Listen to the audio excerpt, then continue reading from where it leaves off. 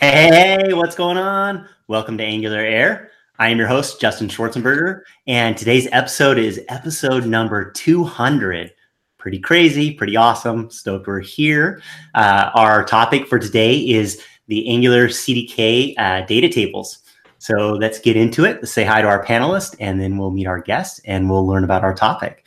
Joining us today, we've got Bonnie Brennan. Bonnie, what's going on? Hi, how are you doing? Good to be here. I am doing great. It's good to have you here, as always. Mike Brocky's with us. Mike, what's going on? Not too much. Excited about today's topic because it's something that I'm hoping to get some time at work to play with soon. So, a little inside scoop, a little preparation. Nice. And our guest today is Zach DeRose. Zach, how's it going?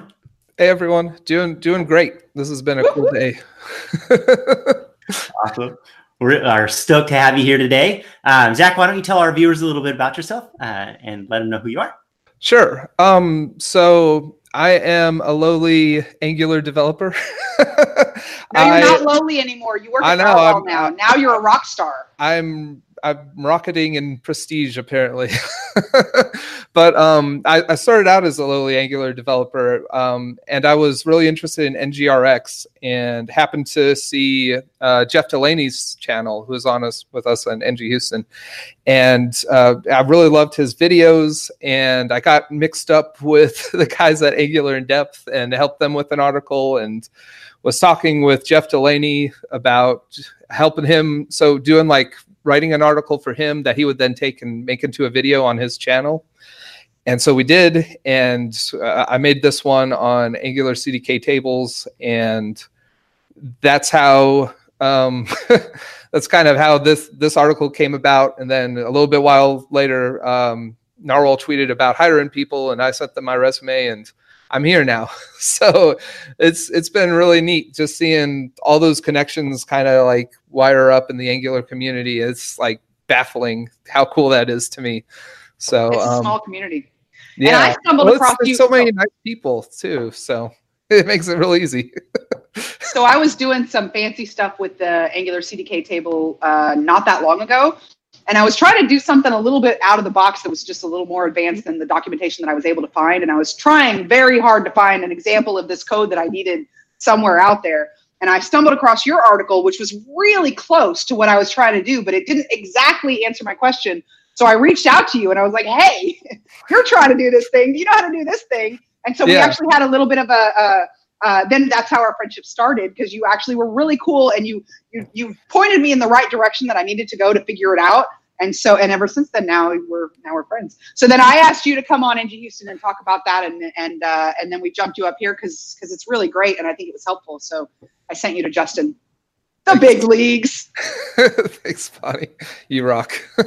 Well, you rock. Your article was really good. I think it was really helpful. It helped me, that's for sure. Cool. Plus, it's great when you reach out to somebody that you don't know on Twitter, and it's when you're asking for help with code, they don't really have any obligation to help you at all. Who are you? So it's really great when you reach out to somebody and you don't really know what's going to happen, and then they answer and they're so nice, and you were so nice to me. So yeah. So here we are. Cool. Yeah, I've really been enjoying watching that article. I actually Google search it every now and then, just Angular CDK tables.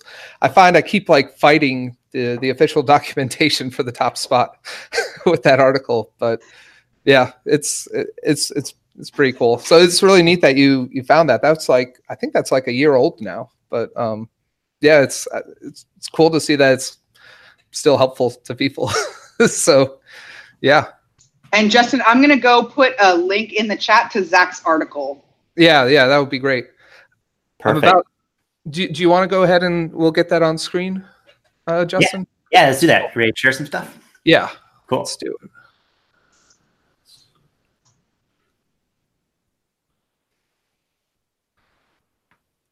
Okay. Am I doing it right? Let's see. Did that work? Yep. Okay, great. Perfect. Very cool. Can you maybe zoom in a little bit? Yeah.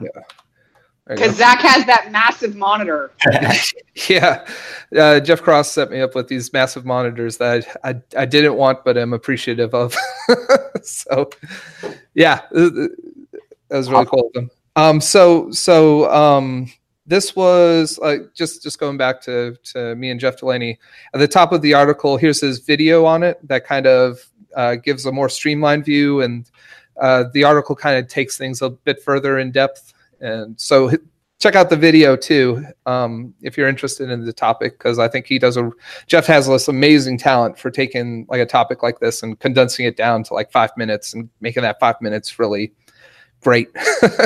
So, but yeah, in my article, we kind of walk through these 3 steps. We're going to take you through just the CDK. Oh, and Jeff Cross is coming by. Let me turn off the presentation real quick. What's happening? I'm showing stuff. Are you going to work it all today? Can y'all hear him? We can hear him. Hanging out with Bonnie again. Bonnie and broccoli. Yeah. Do you want to stop the share so you can see him? Yeah. Come on, Jeff, get the picture. All right, but you're sharing your screen still. Okay, let's see. Oh, there you go. Yeah, stop screen share. Yeah. How do I do that? It's on the left-hand side and Google. Okay, there you go. Yeah. It's right down there. Oh, there you go. Good call. There you go. Jeff Cross. Hey, I just emailed Shorty. what's going on, Jeff? I like Mike. Sorry, Zach's not getting any work done. Oh, he probably can't hear us. I've I've interacted with everybody here. All right, see you later. He says bye. All right. Bye, Jeff.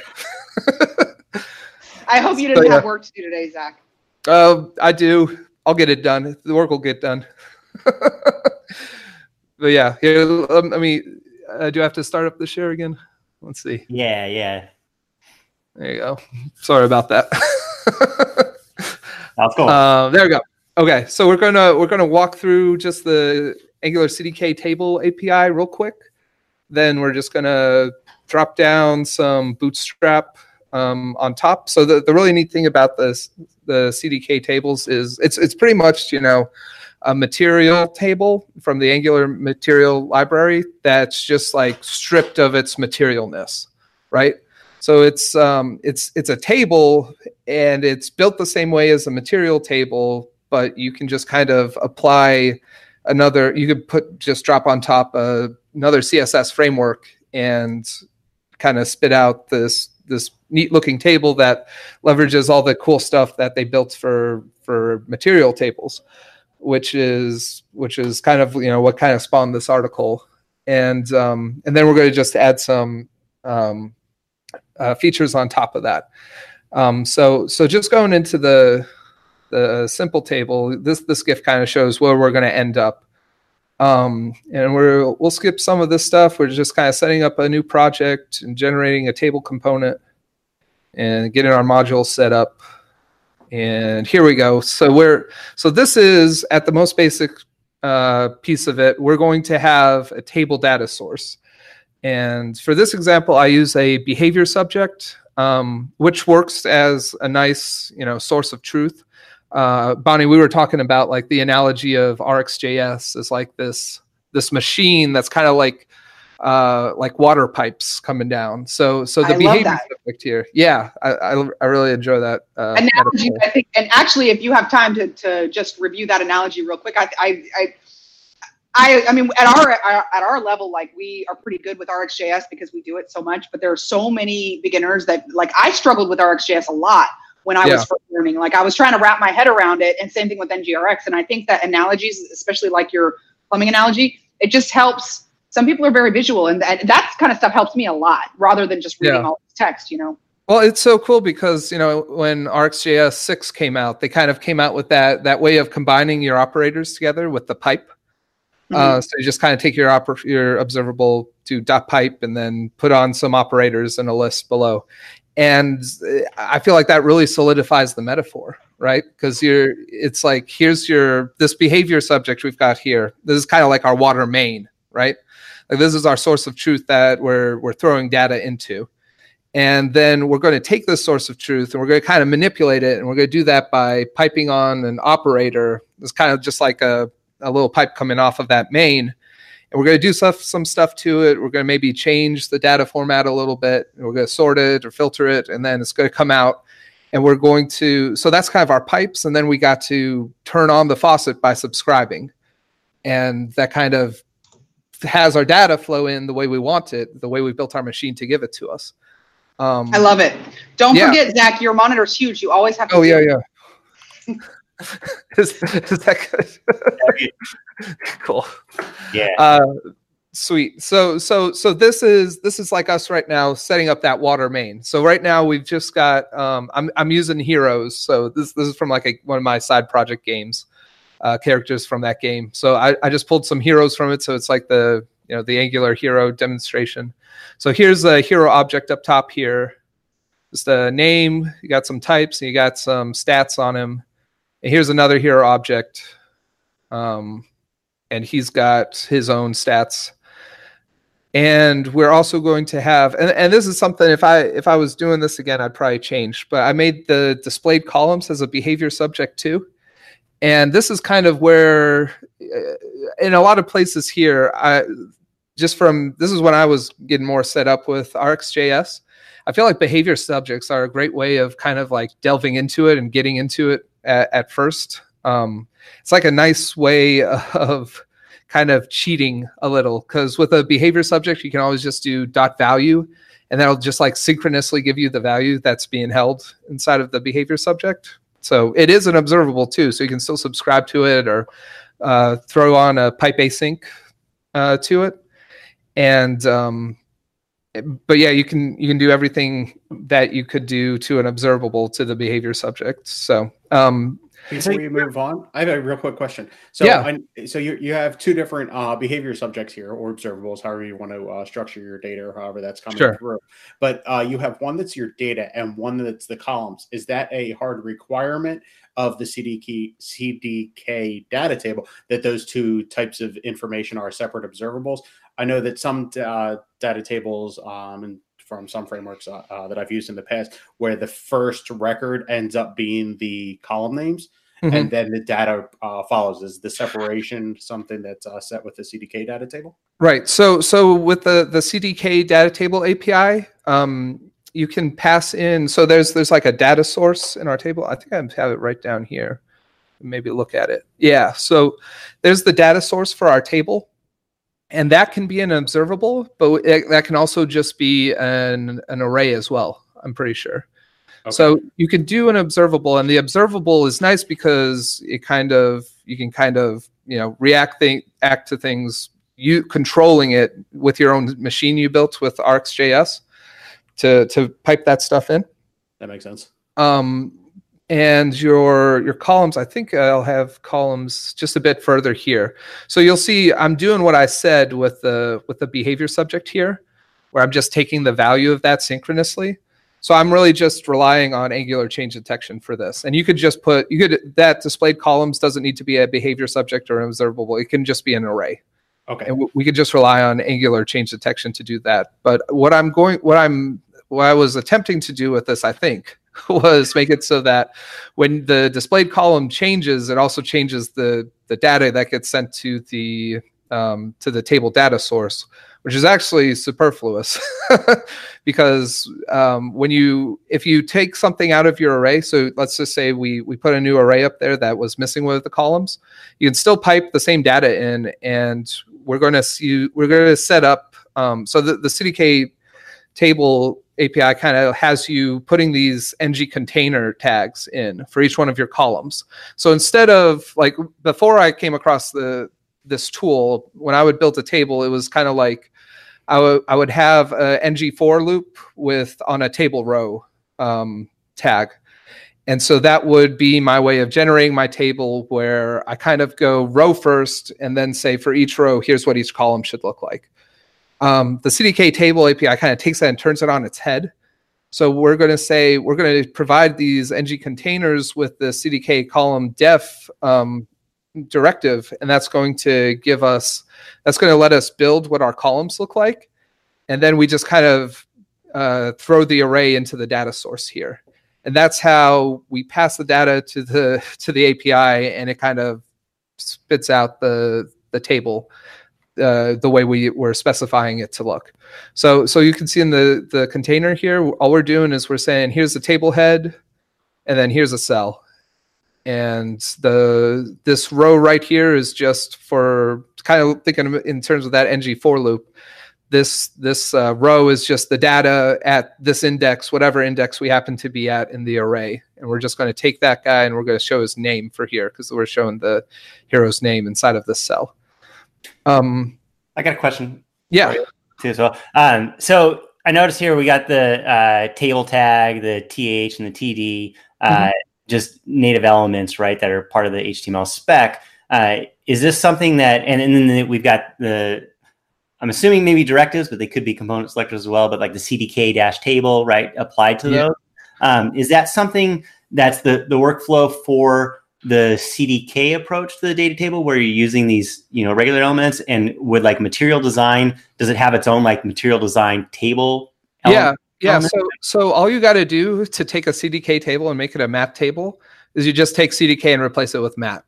And then you import a different module inside of your module. So then in the, like, to do the material table, you're saying like that that directive that's on there, the CDK dash, you change that to map. So you'd still be using a table element to create your tables, even if you were using material? That's correct. Yeah. Okay, cool. So, and I was looking into this, like with some other thing, they actually do it where, so like for a button, they'll have the component selector be a component that has a directive on it like this, or what looks like a directive on it. So it's actually a component, but it looks like a directive. So I think that's what they're doing for tables here as well, which I thought was really neat. I actually didn't know you could do that when I was looking at the material source for this.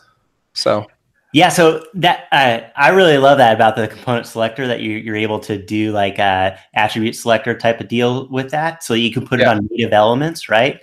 The one challenge I have with that though is that I think the style guide, essentially the setup stuff in the Angular CLI, has a rule that says you shouldn't use custom elements for your selector, and so I end up having to like manually turn that off. And I've been meaning to ask, like, could we maybe switch that by default so people could know that they can do this sort of thing? Because I think it's really powerful, right? Especially to be able to use these native elements, but still apply this component structure to it. Yeah, I came across that same problem, actually. Like I was setting up, I was working on this project where we were working on buttons, and I was setting up some CI for it. And that was the first time, I guess, I manually ran the linter. And that's when it was like, nope, can't do this. I'm like, but material does this. What's going on? So that was, I had to go in and turn that off too. So that's really neat that we both had that experience. But yeah. Cool. I have a question too. Yeah. And well, first of all, just going to add another point about the selectors is that you're not just limited to a single selector. So if you wanted to have, if you were defining something called CDK table or myfoo, you could have that be a tag name. You could have it be an attribute. You could have it be a class. Any type of selector. You could define multiple selectors to limit it by a comma on a component. Yeah, which is kind of cool. So if you want to provide different ways to be able to use your components, right? Yeah. Well, go ahead. Well, I was going to say another thing interesting I noticed about the material stuff was before I looked at this, I thought the only way you added an input to a component was through the input decorator. They're actually doing it where they have it inside of the component decorator. They specify the inputs, and they're actually using mixins to generate all their different the inputs that you pass in.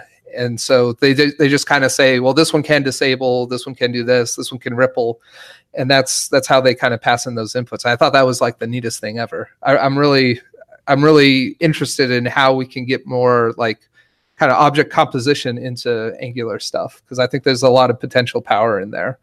And I think Victor from Narwhal had an article about some of the stuff with Ivy and how to potentially get some of that stuff, more of that stuff in, where you're kind of composing elements or components instead of just like statically building them with classical inheritance. So, yeah. I did have another question though. Yeah. Going back to the example that's on your screen now on line 6, where you're actually interpolating the row.name. Just to be clear, you can do anything you want there. So if by scenario, I was doing like shipping boxes, and in my data, I just had like the length, height, and width of the boxes. I could actually do the math to multiply those together to get the volume, correct? Oh, yeah. So I have full control over what that is being displayed. I can use pipes and do other different formatting functions within that interpolation to show whatever data I need to, or massage the data within there to be able to do that. So, so I've done at my previous job, I did a lot of the stuff we used relied heavily on tables. And one of the things I learned from dealing with them so much is it's really helpful to specify like a table model, because it wasn't always the case that we'd always have the same base element that we wanted to show in our table, right? Like some of the objects were a little bit different. Like we'd want to show this kind of object, but then this kind of object, and they kind of both have names, but some of them don't have the same properties as the other. So it was always really helpful to kind of write some sort of reducer or just converter to convert from that object to the table data model. That's just like a TypeScript interface. And then that makes it really easy to kind of do that stuff. So you can do this inside of your templates, right? So you can just say, well, here's my name, here's my column, and you can actually then just put an ng4 on your container here. And then you don't even have to specify a column per each one. You can kind of just say, this is how I want to do it. I've already taken care of, what's going to be in each one of these inside of my TypeScript, which I think is kind of nicer too, just separating those concerns. And then you just kind of let your template be your template, right? So I don't know. Does that make sense, Mike? It does. Which, I mean, you basically have full control over what's being rendered. But as Justin was talking about earlier, you have to kind of wrap your mind over the fact that you're defining things on a column by column basis, not on a row by row basis. Exactly. Yeah. So I think that actually works. That's how I tend to think of tables anyways. So I think that works out really well. So you'll see that a lot of what we're doing in this article is just kind of, right now we have this really simple machine, right? Where we're just kind of saying, here's some hero data, and we're going to use that as our data source. And I think the next thing we do is we add like this interesting, trying to make it a little bit more interesting, where we say, here's where we're at now, given the code in that example, this kind of static read-only data. So we're going to add a level up button in a new column here. So on the right-hand side, we're going to stick a little level up here, and that's going to level up our heroes, and it's going to increase their stats a little bit. So so that's exactly what we do here. Just add a new ng container here, and we have to take this level up column def and add it to our column names, and then we just say, here's the button you can see in my cell. Here's the button, and we click it, and we'll level up, and we're just going to pass in the hero's name for right now to say this hero is going to go level up.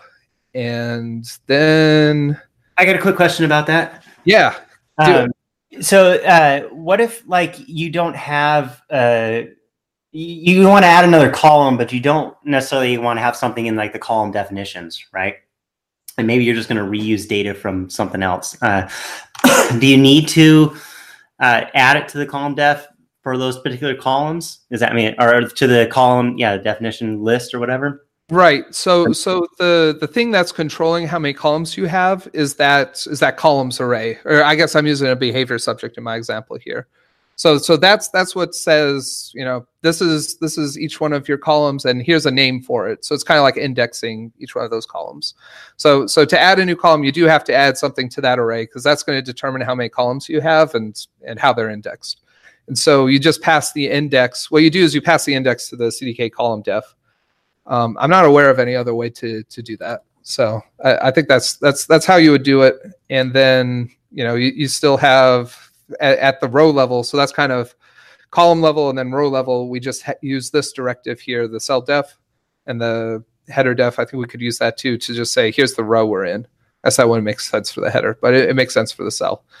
So, and then our row has the guy there, and we just say, take take his name. They happen to map all the columns I use happen to map to stuff in my previous example. But here with the level up, you can see it doesn't map. There's no level up property on my hero object. So it doesn't have to be tied that way, but it's just if you're using like the table model example I was talking about with Mike, that makes it real nice to map those so that they're the same name, because then you can use the ng4 to kind of tie everything together. Yeah. So and just to explain something for people who are looking at this for the first time, that button there on line 5, that click event is something that you're handling in your containing component, correct? That's a method that you have there. Nothing special within the data table that handles the level up. That's just an event that you can capture to be able to go to that row and do whatever business logic that you want based off of that data. Right. So and that's why I pass in the row.name, so I know which row we're talking about. So I know which hero we're talking about because each one of our rows is a hero. And that's kind of what I do in the next step. So before we just had the table data behavior subject, but now we're kind of putting a level on top and saying here's a dictionary of our heroes. So we get sort of the constant time lookup of having a dictionary, and you'll see it's indexed by their name, which is why we pass the name in up there. And what we're going to do, I think, is we're going to take this behavior subject and I'm going to subscribe to it, and whenever it changes, I'm going to call next on my other behavior subject, which is not the way you want to do this. I just want to make that clear. Like this is older stuff, and this is where when I was talking about relying on behavior subjects, this is where I did it where I probably shouldn't have done it. This is an example of how to use the CDK data table, not how to utilize RxJS, and that's fine. You're going through and you're using a structure that works, and it just may not be the best approach for how to use this with RxJS. Exactly, and I think I might want to go back, since I did this with Body 2, like kind of apologizing for my own code. I think I might want to go back and redo my examples here if I get a chance. But so what you want to do is this probably could remain a behavior subject, since this is at the end of the day your source of truth. And what we'll want to do for our table is we'd say that would just be an observable, and we define it by saying that observable is equal to this hero's dot pipe, and then we're just going to map it, I think, to start from this dictionary object to an array. And that array is what we're going to pass into our data source, and that's going to hydrate our data, and it just kind of goes from there. So it's this going back to that metaphor of the machine with the water pipes. That's what we're building here. It's just as we add features, our machine's going to get a bit more complicated, but it's also pretty nicely modular. So we can just kind of add a feature, like we'll see when we add sort and add search. We're just adding a feature, and that usually would map to like adding a new operator onto our inside of our pipe. So that's what we're doing here. You'll see table data source. This is where the other behavior subject comes in, and this is where I'm doing the thing I shouldn't do, which is subscribing inside of my component and calling next on my other behavior subject. So it's almost like if we're talking about building that machine, it's like I got two water mains right now, but one's kind of dependent on the other. And because I'm not using the async pipe, I'm having to manage that subscription by myself. So if I don't unsubscribe from this, it's just it's going to leak, right? Like it's just going to keep continuing after the component's gone. And I don't want to have that happen. So I got to kind of be mindful of that. It's so much easier to just have it as an observable, just stick it in your template and put an async pipe on that. That'll kind of make everything better for you. And that's kind of what happens inside the API when you use the data source. If you put just an observable in there, the CDK is going to manage that subscription for you, so you don't have to worry about it, which is what you want to do, and not this. But so that's the way this would look. Kind of invert this a little bit so it's not using behavior subjects, and you can kind of see the better path forward. And then we're just going to write our level up function. So here you can see this would just be inside of our component. We're going to take that hero name we passed in. We're going to look it up inside of our dictionary. We're going to increment all the stats a little bit. and just kind of jam him back in there using the spread operator. And that's going to make a new object that we're just going to put inside of our source of truth now. So what we're doing is we're kind of adjusting our that water main to say here's the new stuff that's coming down the pipe now. And then when our machine's all set up, that's just going to nicely flow, and that's all the code we're going to have to write, is just passing this into the data source directive.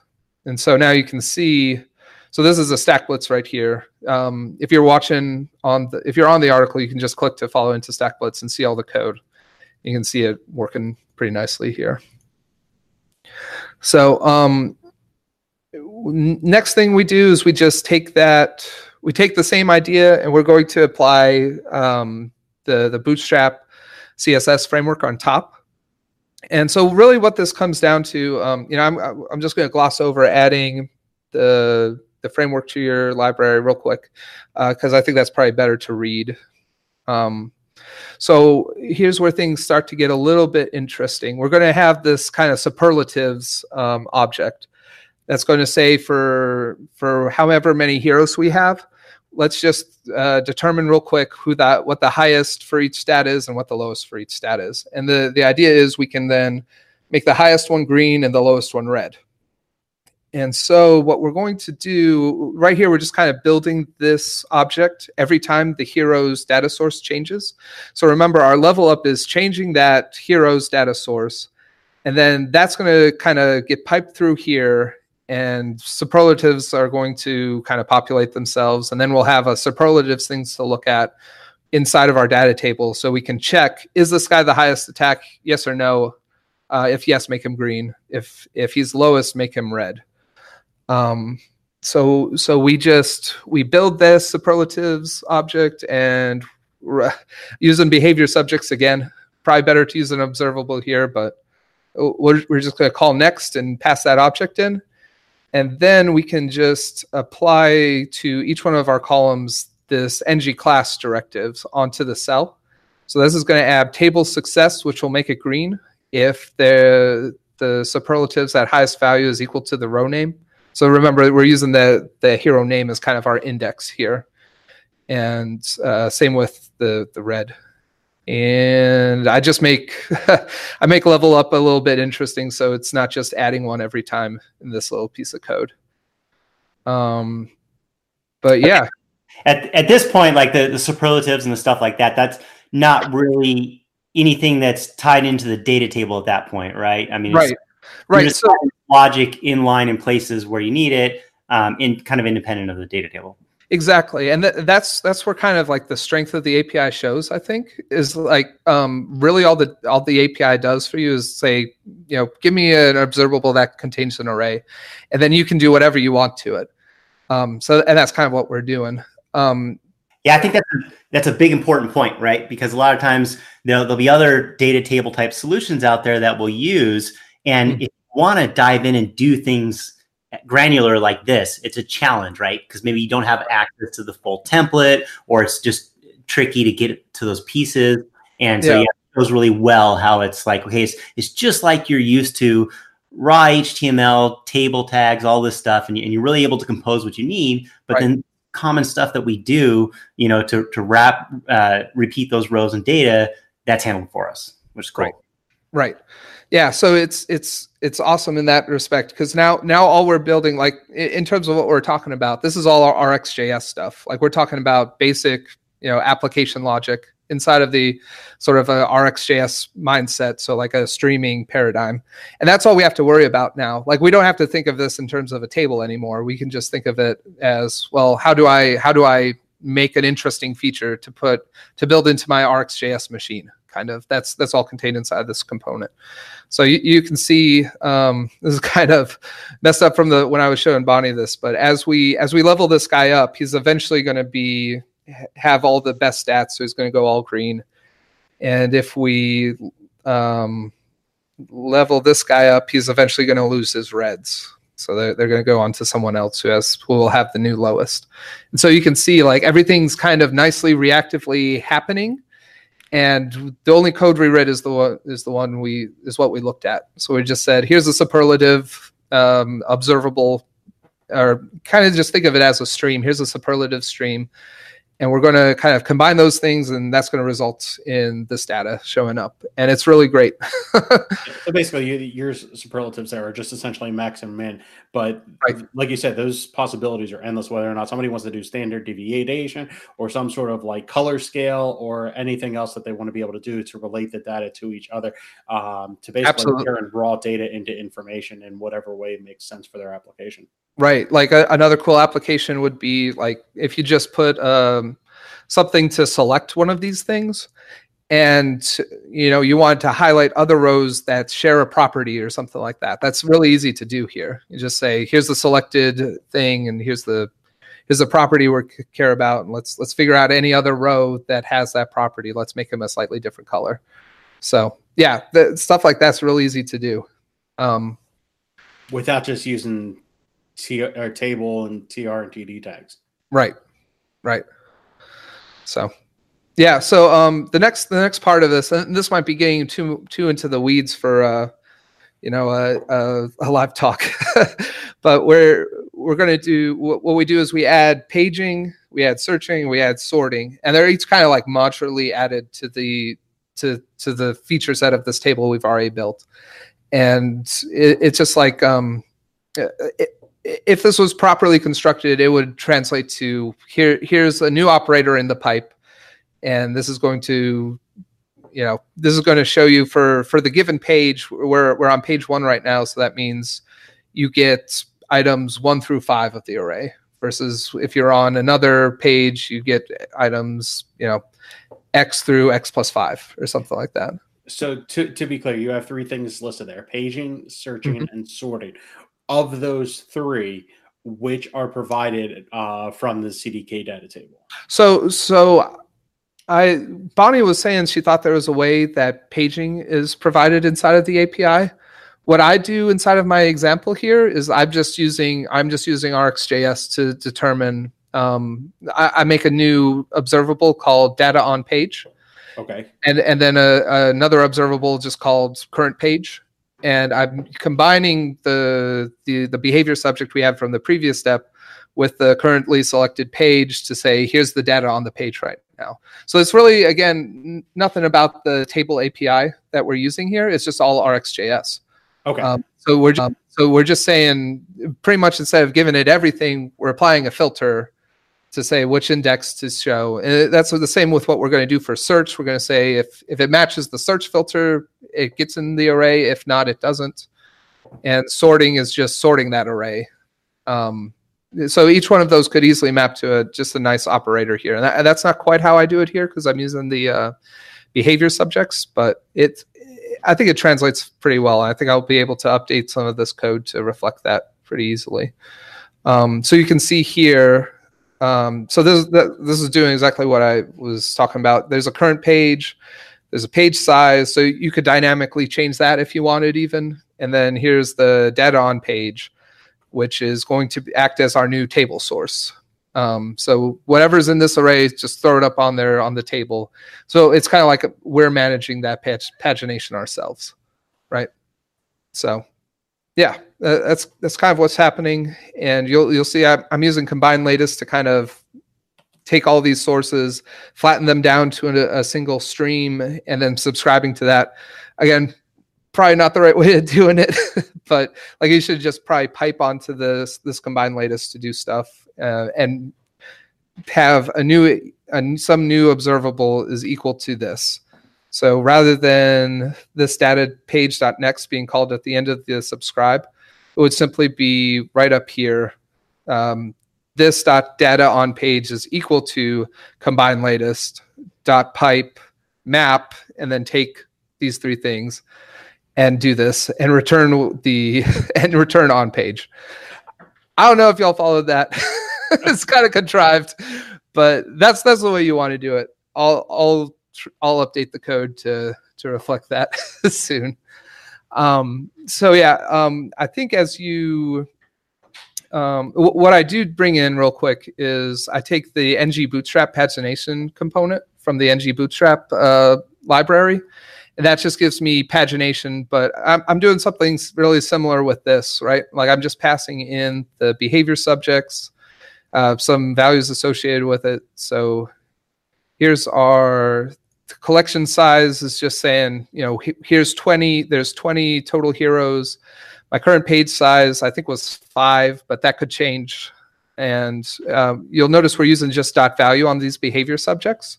So what that's doing is just synchronously taking that value. And that's kind of like the reason why I used behavior subjects a lot when I started, was because you have that option.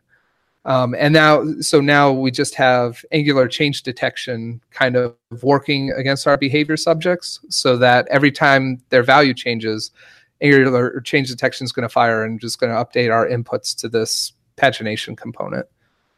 And then if the user ever clicks something to change the current page, we're just going to call current page.next, which is also nice about behavior subjects, just kind of being able to inline change what the value is, right? So that's kind of what's going on here. I've got the stack blitz just a bit further down, I think. Maybe I don't do a stack blitz until I have them all. But it's the same idea. I think we kind of went real quick through sorting and searching. And we can see at the end here, we have this nice example where we can still level up our guys. So we didn't remove any features. They're always being sorted by lowest attack, I think. So that's why they're changing as we go. So that feature is still in place. We can search for... is that stored icon something that you added? I think it's like Unicode, actually. Oops. Right, but is that something that you added, or is that something that the table provided to say, hey, you're sorted on that column, let me go ahead and throw that next to the definition? That, I believe that's something I added. So I just said, so I have like a behavior subject, another one, to just kind of control or to remember who the, let's see, I gotta make this a lot bigger. There we go. Perfect. So let's see. I think I just have sort direction and sort key. So 2 behavior subjects. Probably could just been one, but we'll just say we'll follow this and say there's 2 of them. And so I'm pretty sure what I'm doing inside of that header, if I can bring that up. So here's my header, and for each one of these, yep. Yeah. So if the sort key matches, then we're going to say, yeah, here's if they're ascending, give it the ascending, and if they're descending, is that backwards? I'm not sure, but yeah, that's what we're doing there. So we're just sticking in the Unicode character there, based on whether. So if sort key is equal to the row or the column we're indexed on, as provided by the CDK column def. So if the sort key is equal to that, we know we're going to have to put something in there to reflect that it's what it's being sorted by. And then we're just using this kind of ternary operator to say, if sort direction is ascending, go up. Otherwise, we know it's descending, so go down. So that's how we're doing that. Cool. I don't know if y'all were able to follow that or not, but yeah, we're kind of getting in the weeds here. Did that make sense to you, Mike? It does. What I'm also trying to grasp and understand is there's a lot of stuff in this data table that you're showing here right now. And what are the things that you've done based off of your coding, and what functionality is added by the CDK data table? Right. So the functionality from the CDK data table is just, passing in the array, having the templates to kind of turn that array into a view. And then everything aside from that is just me doing other stuff. So the search form up here, I think that's just a run-of-the-mill reactive form. Sorry. You said just. Now, that's giving you a whole lot right out of the box. It's not like just giving you stuff. It's a whole lot that's coming to you for not a whole lot of work. You have a very functional table without adding a whole lot of code. Absolutely. correct me if I'm wrong, but doesn't the CDK data table also provide virtual scrolling support? I don't think it does. When Bonnie and I were looking at it, that was like one of the pieces of it. So the CDK offers virtual scroll, but I don't think it works with the table yet. I could be wrong. It's been a while since I looked at that, so that could have been something they added. But when they first added virtual scroll, there wasn't a nice way of using that with the table. So we were kind of hacking away. One of my other examples, I might get a chance to show. I don't think we're going to get to it, but I'm doing something similar here. So I've just got a huge data set. If we go in and inspect, I'm going to have to blow this up for y'all. Inspect. So I only have a certain number of table rows I'm showing on screen. I think my data set's like 10,000, maybe 100,000. So as I scroll, I'm going to kind of prune, and all I'm doing here is I'm subscribing to the how far I am in terms of the scroll the scroll data that this is giving off. So every time I scroll, it's like giving me a new value. I think we can see in terms of how far I am. So I'm doing some math to turn that into a percent. And then I'm saying, based off that, here's an approximate index of where I think I'm at. I'm going to pad it I think I pad it 25 above and 25 below. And that's kind of what gets us to where we're at here, where we're getting this kind of nice virtual scroll. And that's an observable enacting upon the data that's being bound in the data table. Yes. So if we were to look at the code, let me see if I can bring that up. That's from my other example. Let's see if I can get to this guy. I totally took you off topic, and I apologize. But no, it's cool. I was hoping I could get a cool example. This stuff. Here, let's do this and this. I comment out a whole bunch of stuff. So I just say, and I'm kind of like treating this almost as a script. So this is very hacky. But I think what I'm doing, so that I'm taking this scroll dispatcher, I'm subscribing to it, which again, I probably should be mapping it, but I say, here's my runway remaining, percent of runway consumed, percentage of runway. I'm doing the same thing I prescribe against. So I'm saying, here's the percent of runway I'm at. And I just combine that with my heroes. So in this case, it's just an array, I believe. Or no, I do make an observable for it. And so I believe what I'm doing is I'm just combining the observable of my table source combined with the percentage I'm at.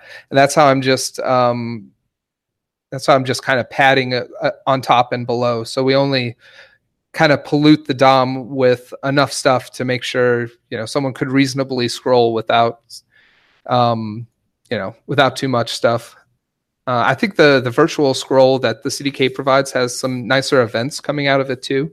So you can kind of like hit an API, an external API to ask for new data, which is a little bit different than this, because this all assumes we have all the data before we start. So yeah, does that make sense? I feel like I've sprung that example entirely with that not enough context, but do you understand what's going on there? Absolutely, yeah. I appreciate you taking the time and deviating over and showing that. Yeah, man. Yeah, I think there's a lot of really neat, interesting stuff to show here. I'll take us, because I think we're about wrapped up with this. Check out the article and check out Jeff's video if you're more interested in this, because it kind of gets more in depth with the form control. It's just another observable here because it's a reactive form, and we're turning this into observable data too with our pages, and it all just kind of, it's so nice because it feels like you just kind of set things up and then it just goes. And that's what's so neat about RxJS, I think. You set up your machine, and if you built it right, things just kind of work. And it's a really great feeling. So I had to do something I had done a few years ago. Yeah. With a different grid solution, but I basically want to re-implement it with the CDK data table. was basically dynamic filters based off of what column and data are there to be able to filter the data within the table. Yeah. Yeah, I think it's a really powerful tool for doing like more custom stuff like that. I think for like getting something out of the box working real quick, like something like AG Grid is a great solution for that. But I feel like this just gives you so much control. And if you have a good grasp of RxJS especially, it comes pretty cheap, right? Like it's pretty easy to just create an observable of an array to make things nice. This is an example I got into with Bonnie a little bit. So this was an idea I had for I watch esports. I watch League of Legends online. Do you watch too, Justin? I see you nodding. I don't watch League of Legends, but I play a lot of first-person shooters and stuff like that. So okay, so you watch like CS:GO and stuff like that? I've been watching a lot of Apex lately, and cool. Fortnite and stuff. Yeah. My kids are really into Apex right now. But yeah, so the idea with this is I watch League of Legends a lot. I watch the pro circuit, the NA pro circuit a lot. But I never watch them live, right? Like I always happen to watch, like to catch them on YouTube kind of when I have a chance, when I have an hour somewhere. I'm a nerd, so I really like stats. So I want to know the stats, but I don't want to spoil it for myself. Oh, thanks. Thanks, Jeff. Jeff just gave me something neat. Anyways, so what I'm doing here. Jeff, we're still live. Tell him we're still live. We're still live, Jeff. He gave me bourbon. I think it's to calm me down. Anyways, I kind of have this like view. So on the left-hand side here, you can see the current standings. So just very simple stats, really, just wins and losses. And on the right-hand side here, I'm kind of using NGRX to set up my store. And I am just what happens is at the end of the day, I'm firing this action here. So the action affects user data to say, for this user, I recorded that I've seen this game now. And so what's happening is you'll see as I click hide and show, my standings on the side is automatically updating, which is instead of like managing all this stuff inside the component, what's interesting about this is I'm just leveraging an RxJS store, or an NGRX store. And I've just written a custom selector that'll take the contents of my store, distill it into this nice array of standings, and then I just kind of shove that into my data source. So if I bring up code, where'd it go? Standings. As that's coming up, so you're able to get the results from the individual games so that you can update this as you watch, is what's happening? Yeah, so right now you kind of have to click the button to say I've watched this game or I haven't, and that's the NGRX store is inside of the selector. It's going to look at the user data. It's going to look at all the games results it kind of has in its store. And for right now, I'm just kind of assuming everything's client side. So I'm just kind of pushing a whole bunch of data into the store at startup. And then as I mark one of these as results, my selector is going to look at user data and see, if we look at my state, my user data now has games watched, and this is kind of like indexed by sport and by tournament, but it's watched a game at this ID. So then inside of my games, I'm using NGRX entities library to generate all this stuff. So I know from this index, and this is my ID here for this particular game, go ahead and make it so that when we create this array for the standings, go ahead and add that game into it. And this is a very simple example of getting it to work to show the standings, but we could take the same concept and apply it to more interesting stats. Like for League of Legends, it's like what champions were selected, because that's a big thing, or what items did they buy, or how much did one team win by, and that kind of stuff. So you can see this is kind of my standings component right here, and this is all the TypeScript I've written for this component in particular, because it's all kind of in this select standings selector. So you can see same deal with the columns. I still have to specify what columns I have. And then if we go into the template, it looks very similar to this example we just kind of walked through. There's my data source, defining each column. And this one actually has some interesting stuff, I guess, because I want to show NA if they don't have a valid win percentage. So if they haven't played any games yet. And so you'll see it's really nice because we kind of delegated the select standings to inside of our store code, which I think is the better solution, right? Because we're wanting to manage our data in one place, and then we're kind of what's real neat about NGRX is it feels like we're composing this one really neat object that we just have a completely dynamic interface to how to react to it with our selectors and stuff. So that's all we do here. If we go into select standings, we can see, I think it's right here, actually. Taking a while for VS Code to find it, but so we're just combining a few other selectors.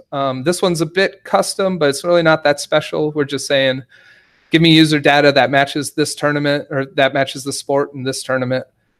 Give me all of my teams. Right now, those aren't sectioned by sport or anything. Give me all of my games, and we're going to do this function to it and kind of map it and sort it, and we're going to end up with our standings array. And that's all that gets passed into our data table at the end of the day. So it's nice because this is also reusable. If I ever want to, bring in the standings again, I could just bring in that select standings selector and kind of take little pieces of data from it if I wanted to, or write my own selector, or do whatever I got to do. So it's really neat to see all this stuff kind of come full circle. And again, we're not really talking about tables here. We're talking about just RxJS, which is really neat. I think that's one of the strengths behind the API is just kind of being real simple, being real unopinionated. Give me an observable of an array, and you do whatever crazy stuff you want on top. So yeah, I like it. It feels good. I think that's probably all I got to show, Justin, if you want to up the share. Well, Zach, I'm going to have to blame you because now... What did I do? Now I want to go play with this. I want to not do what I'm supposed to do the rest of the day. I want to go play and create a data table and then add the fancy little things that I want on top of it. Data tables are so cool, I think. And I love the idea of AG Grid, but it just takes the fun away, doesn't it? It takes all the fun away of building all these neat features ourselves. So yeah, it's always a challenge, right? I mean, trying to build that data table, and then you run into things, right? It's always kind of just, I guess, what you have on your plate and what you need to accomplish, right? And the cool thing about the CDK is that it allows you to solve those challenges that come up because it's kind of in your court and it's just doing the structure stuff, right? Yeah. Yeah. Very cool. Very cool. I think you're still sharing your screen on your end. Okay. I gotta get used to that. You're writing too much code. You look just like VS Code right now. Okay, let me okay, there it is. There we go. Cool. All right. Cool. Here's the perfect Jeff. I don't know if y'all can see that. End of episode success. Yeah. End of the 200th episode. It is such an honor to be on with you guys for this. Thank you so much for inviting me. It's been a great episode. I think what he's going to do, Jeff might charge you like you brought that out of a mini fridge, though. Just be careful about that. Yeah. There might be a cost, office cost for that. Whoops. All right. Get some picks if anybody has any picks, and then we'll call it a wrap. Mike, do you have anything to pick today? I got one. A little-known developer has started a Twitch stream and did their second video coding cast of building a keyboard shortcut library in Angular. And I haven't finished watching it, so no spoilers, but his name's Shorty Dev, and I'll definitely post the link for that. But I've definitely been enjoying watching that. A little bit off the track of where he started, and I'm excited to see him finish the tangent that he's on, or was getting Jest set up as a testing library, and then bringing it back to work on the actual code. So excited to finish watching that. Well, thank you. I'm probably going to pick that up again this afternoon. Yeah. Just a little spoiler. I kind of solved the Jest thing offline. Well, off stream. And so we're just going to jump right into the solution. And actually, I just ended up using NX to solve it. So tune in. But yeah, thanks for the plug. Appreciate it. Having a lot of fun with that. It's pretty cool. So cool. Is that your only pick? Yeah. Okay. Oh, I'll give one other because I tweeted about this yesterday. I think I did. Yeah, I think it was yesterday. But already got my tickets for Avengers Endgame. Super excited. But my pick is not actually the movie, but movie theaters with reserved seats. Like, is fantastic. No worrying about like who you're going to sit next to, or you're going to be able to find seats with the people that you're going with. There's just assigned seats, and you just go and you have this nice comfy seat. So I'm super excited, mainly for the comfortable seat. I could care less about the movie. Just kidding. I fully 100% agree. That's why I moved to the town I moved in our area, because they have a theater where you can order seats online and pre-order and reserve your seats. And that is just a must. I can't even imagine going into a theater where you have to go that day and then go find a seat that's open. Yeah. Oh yeah. I'm driving about a half hour to get there, but that's all right. So you're just going to see the movie. You're not going to do the marathon thing where some theaters are offering like 59 hours of all of the movies prior to that. Saw that. I heard Zach mention this earlier. I know you're in the same situation. I got kids. I can't disappear for 60 hours to go say, hey, I'm just gonna go watch a few movies. I'll be back in 4 days. Dude, well, I got a stomach to feed and do other things. Like that's like a long time. I don't know. I saw one article that said, hey, don't worry about it. During that marathon, you could sleep through Thor Dark World. I was like, you can't just call out that one movie.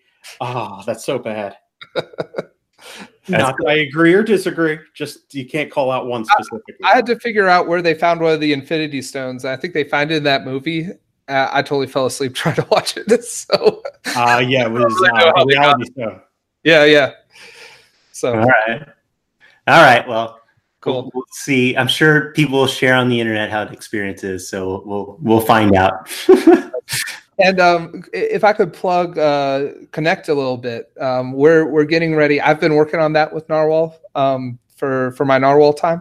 So we're working on the Connect platform, which is like this great resource for developers and for enterprise teams to kind of provide you a whole bunch of content like cookbooks and easy, quick examples and recipes on how to get stuff done, real world examples on how to get stuff done, as well as like curated content and exclusive videos, all that mess.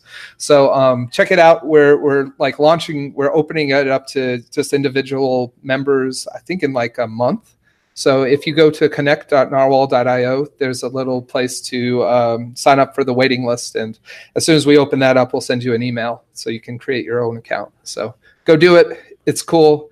Yeah, I think there's some really neat stuff in there. And hopefully I'll be able to add some stuff like these examples into it. So cool. Very cool. Awesome. All right. Well, Zach, thanks a ton for sharing your time, coming on here, being on our 200th episode. That's awesome. But we really appreciate you taking the time to share this content with us. And thanks a lot. Appreciate it. Yeah, thanks, guys. Yes, absolutely. But Justin, do you have any picks? I want to give you a chance to be able to share picks if you have any. I see. I normally just do this because then I don't have to have a pick because I'm just asking other people for their pick, right? But I am going to pick along the same lines that Aaron Frost, he's also streaming code at FrostyDev. So that's Twitch TV/FrostyDev. And so I'm going to plug him and his stream. He did one on Angular Elements the other day. I'm guessing he's probably going to do something again this week. So yeah, check that out. So there you go. That's my pick. How's that? Thank you. I appreciate it. And actually, because of the two of you, I did at least change my username to BroccoDev. On Twitch? On Twitch, yes. Okay, yeah. We're trying to get that momentum going. Like if you're streaming dev content, like slap that dev on the suffix of it. It's pretty cool. All right. Well, that's a wrap. Thanks. We will catch everyone on the next episode. Later. See you guys.